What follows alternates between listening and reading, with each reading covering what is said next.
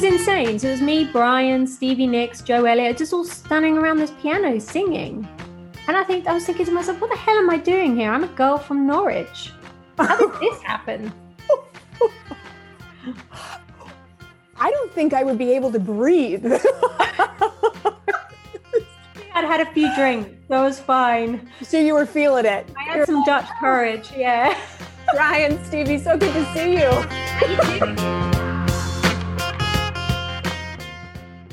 Hey guys, that was Kylie Olson talking about the time she hung out with Brian May of Queen, Joe Elliott of Def Leppard, and Stevie Nicks at the Rock and Roll Hall of Fame induction ceremony after party. Hear the full story, including her awkward encounter with Stevie Nicks, in part 2 of our interview. Plus, we geek out on the history of Laurel Canyon and the Sunset Strip. It's a lot of fun, so definitely take a listen.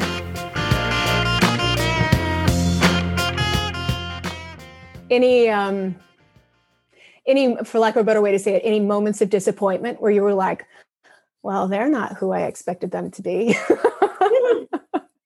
We can edit this out if you want. This is more me nerding out. You know, most people have been really nice, you know, and they've, you know, so I have been lucky in that sense. But then I'm only, you know, I'm not hanging out with them. I went to Vancouver for a week with one band, and that was like Spinal Tap. I mean, that was just like, I was like, seriously, does this exist anymore? This guy is seriously just ticking all these boxes on how you should be a rock star. And it was like everything. It was like, you know, guns, drink, strippers, fights. And I was like, really? Really in this day and age? Bring back the juicers, please. Yeah. And this has been done way too many times. Yeah, exactly. I got to admit, I did have the best week of my life, though. It was fun. I bet you did. But the moment you said Spinal Tap, I'm like, not so bad. We were crying a lot, the crew. It was like crying with laughter at these moments. We were like, why have we not got the camera with us right now? And we were like, we wouldn't even be able to use it anyway. But still, oh my God. Had you not experienced anything like that before? Having been around as many musicians? Honestly, it's so few and far between, these crazy moments. Literally, if you're backstage, it's all calm.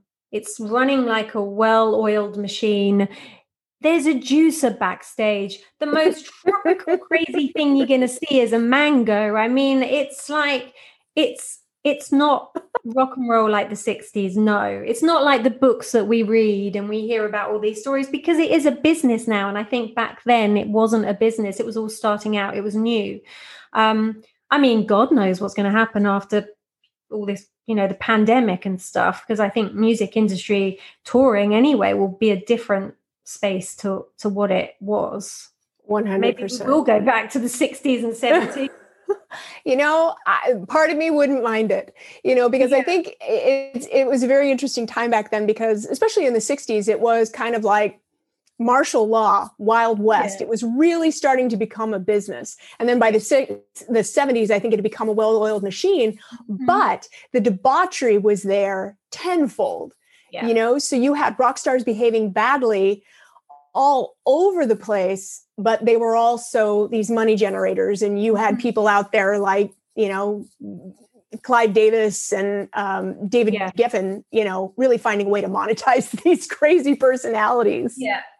Well, and I also think, and, you know, time just happens and things change, but back in those decades, there was more of a community. These bands were all hanging out. They were all feeding off each other. They were sharing creative ideas. They were collaborating, maybe more so than we see now, you know, but everything's so saturated now as it is. It's true.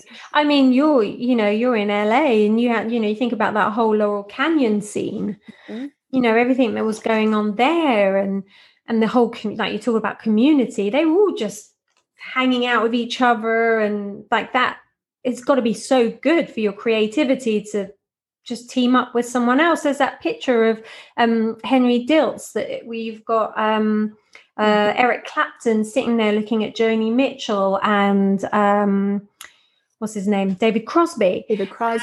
At Mama Cass's house. Yes, exactly. And you just see the intensity in Clapton's face, just looking at Joni going, wow, because she had a different way of playing her guitar. I think she tuned it differently. Mm-hmm.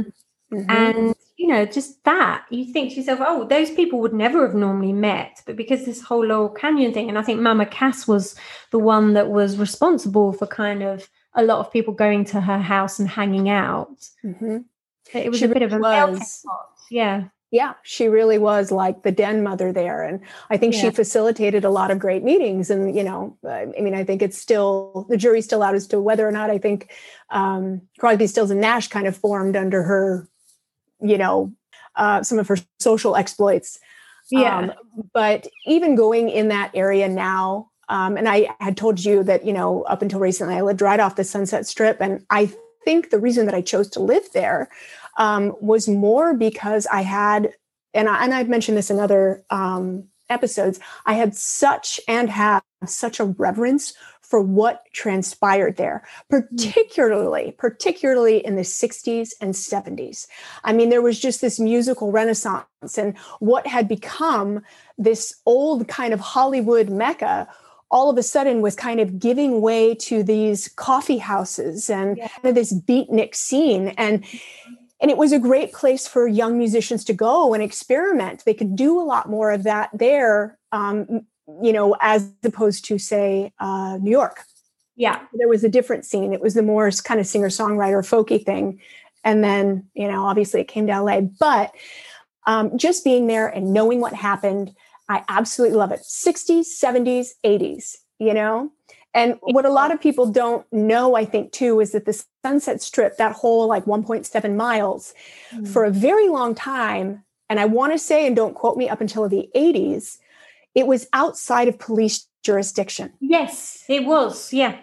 Which is also why it was kind of the hotspot for gambling and casinos, brothels, any kind of illegal activity could happen there much more freely.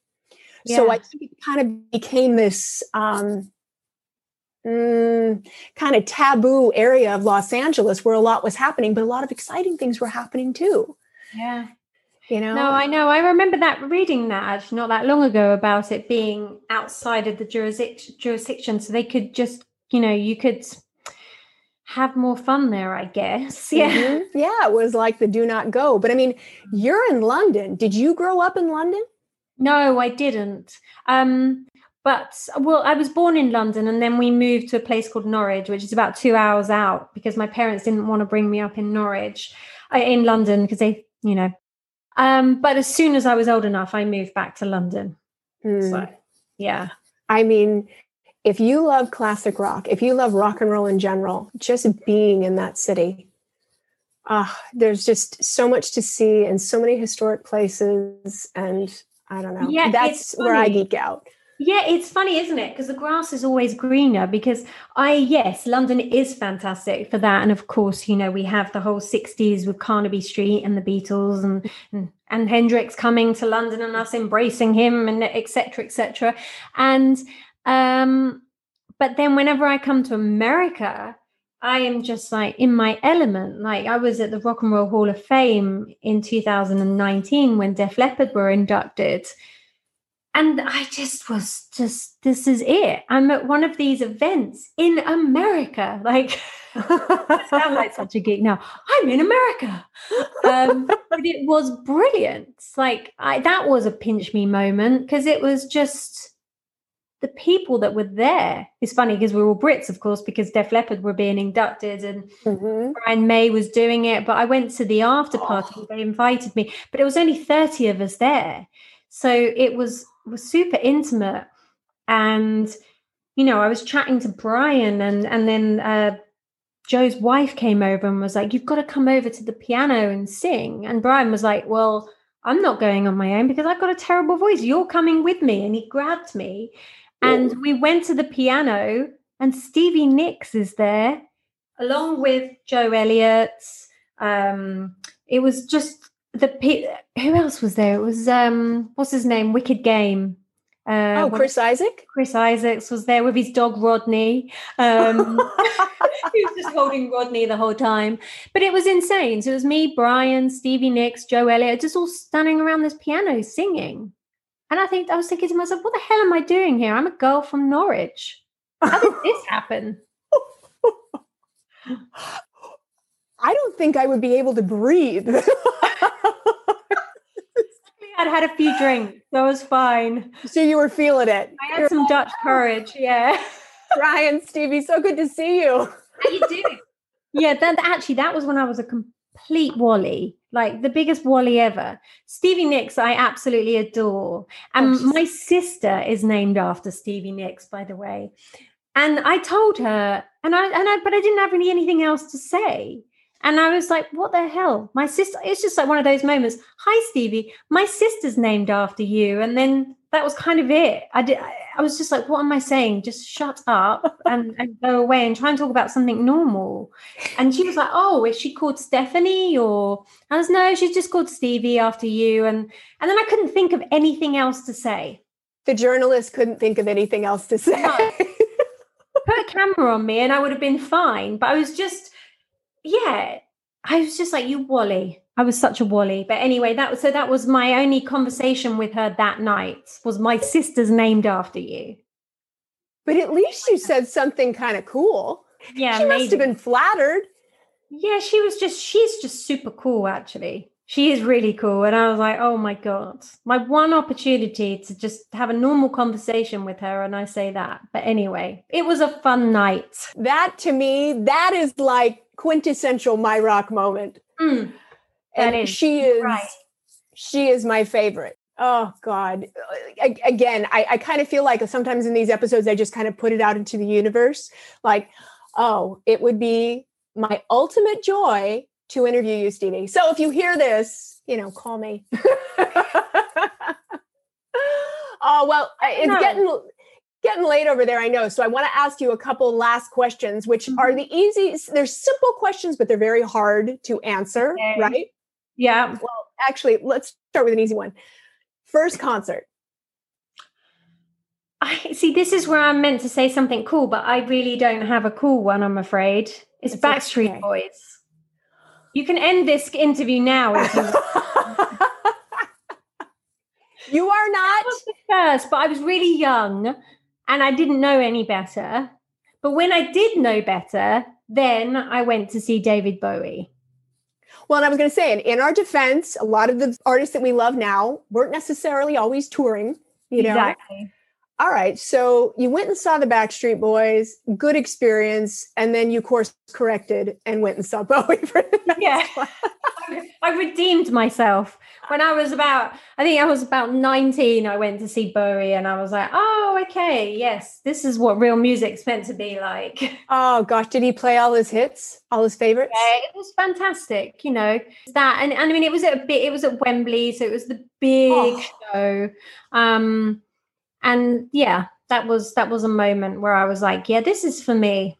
And then a friend of mine, because he was at MTV for years, and then he went over to Live Nation. So we went to some fantastic shows, and we went, I think, to see the Stones for like 3 nights in a row after that as well. And I remember seeing Mick Jagger for the first time and thinking, that is the skinniest man I think I've ever seen in my life. Like, he turned to the side and he completely disappeared.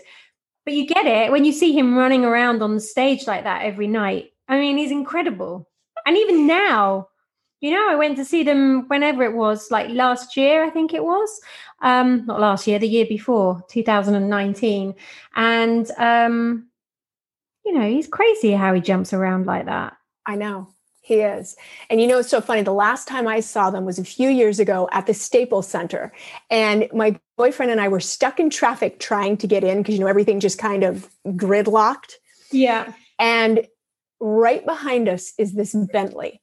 Okay. And so my boyfriend had connections at the Staples Center. So we were going into like a kind of a VIP entrance. Yeah. And there's this Bentley behind us. I'm pretty sure it was a Bentley, if I remember correctly. And he looks at me and he goes, Mick Jagger's behind us. And I'm like, shut up, and there was this young blonde driving. And then he disappeared and went into another area. And I'm like, that guy is just, to me, she looked like she was 20, but she probably was, I'm sure a lot older, but I thought, oh. Did she have the driver's outfit on as well? I bet she a little did. bit. Yeah, kinky kid. Yeah. I couldn't believe that show it. that I went to last year, because my friend works with Mick, and so he sorted me out a pass for the whole tour, and he was like, right, I'm sending you a driver, but I need you to do me a favor. There's a bag that I need you to pick up. And I said, okay. And he said, just bring it to the venue. So I got in the car with this bag, and it was just like a little shopping bag, from a department store. And I was like, what is in this bag? And I could see, and I said to him, what's in the bag? And he said, oh, it's just a t-shirt for Mick. And I was like, oh my God, I've got to look in the bag. I need to see what that t-shirt is. So I looked in the bag, and it was just a size small Calvin Klein white t-shirt. There we go. Because I was with a friend, and we were like, what size is it? What size is it? Small. Yeah, of course. So yeah, I did look in Mick Jagger's bag, which I probably should confess to. No, I think that's awesome. And I think every single person would have as well. Yeah. All right. Top 5 bands. Okay. That is a hard one. I know it is. And look, I know that there's some room for error. And I know that you're also going to wake up at 3 a.m. and go, I should have said that band, but I didn't. I know I'm going to do that with guitarists. I always do. So, okay, Led Zeppelin, of course, amazing band. I never forget the first time I heard Whole Lot of Love, and I know that's an obvious choice because it's one of their most popular songs. But that song is still so good. No matter how many times you hear it, you hear something new every time you hear it. It's dangerous. It's scary. I remember the first time I heard it, I was like, that is scary. I'm not sure that's right, but I like it. I kind of like it. Especially when it has that little middle 8 thing and it changes and it goes off on this kind of crazy tangent thing. And then it comes back with Bonham's drums. It's like, boom, boom. It's like, yeah. Every time, no matter how many masters at that. Mm-hmm. Giving it time to breathe, I think that's the thing. That's a great way to say it. Giving it time to breathe. Uh-huh. Yeah. And so Zeppelin, for sure. Guns N' Roses. All right. 100%, Slash, those videos, the music videos. That was an era of when, they spent money on music videos. Yeah. You never forget any of those Guns. I bet you could name every single scene that happened in every single Guns N' Roses music video. November Rain. It's like watching a movie. Out of the church and he's playing the guitar. It's like, it's epic. Uh-huh. So that, that Guns N' Roses for sure. Pink Floyd, probably. They were one of the first bands that I got into when I was around sort of 15, 16, that I really started to kind of hang, when you're breaking away from your family a little bit and you're hanging out with all your friends and you're finding out your own way in life. And Pink Floyd, that was the band that I was listening to a lot, for sure. How many have I know? And I've probably got Pearl Jam. Mm-hmm. Eddie Vedder. Jesus, that man is something else. Oh, I know. I think I probably still watch MTV Unplugged on YouTube at least once a week. I never get bored of it. No. Just watching him and how he delivers that, black. Mm-hmm. It's like, it's just something else. Yeah. It's not human almost, it's just, he's just such a front man. He's incredible. And I think if I have one more, I'd probably say the Stones. Those are solid. That's a solid lineup. Yeah. I would like to see all of those at a festival any day. Yeah, no kidding. That was so much fun.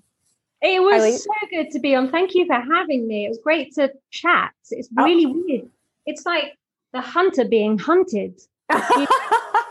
Me asking you questions for a change. Well, great job.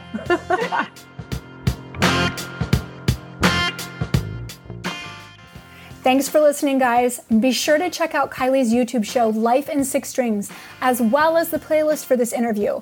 Kylie curated it herself, and you can find it in the show notes. Next week, we'll have another edition of Memorable Rock Moments. So we're going to talk about Mick Jagger and Anita Pallenberg's Taboo movie Performance. You guys remember that one? And how it was the inspiration for one of the Stones' greatest hits. And we're also going to talk about Fleetwood Mac's Rumors. And yes, we all know the drama surrounding that album and that band, but I might have the backstory to some of the songs that you haven't heard before. That's all next week, so we'll see you then.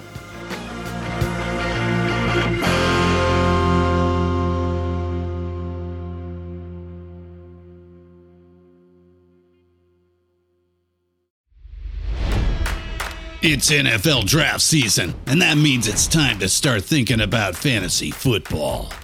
FantasyPoints.com features industry-leading experts and prognosticators using proprietary hand-charted data to help you score more fantasy points. FantasyPoints.com is the place to go for whatever kind of fantasy football you play. Whether you play fantasy football, daily fantasy sports, or do a little bit of everything, Fantasy Points has the meticulously researched content to guide you to victory. And why wait for the fall? Fantasy Points also covers the new spring football league, the UFL. Join the guru, John Hansen, Scott Barrett, Joe Dolan, and other massive names in the fantasy football universe with an exclusive offer. Use code Pantheon for 15% off any Fantasy Points package, including the all-in package, with access to every article, tool, and data nugget that Fantasy Points has to offer. That's FantasyPoints.com and code Pantheon for 15% off at Fantasy Points. FantasyPoints.com, code Pantheon. Score more fantasy points.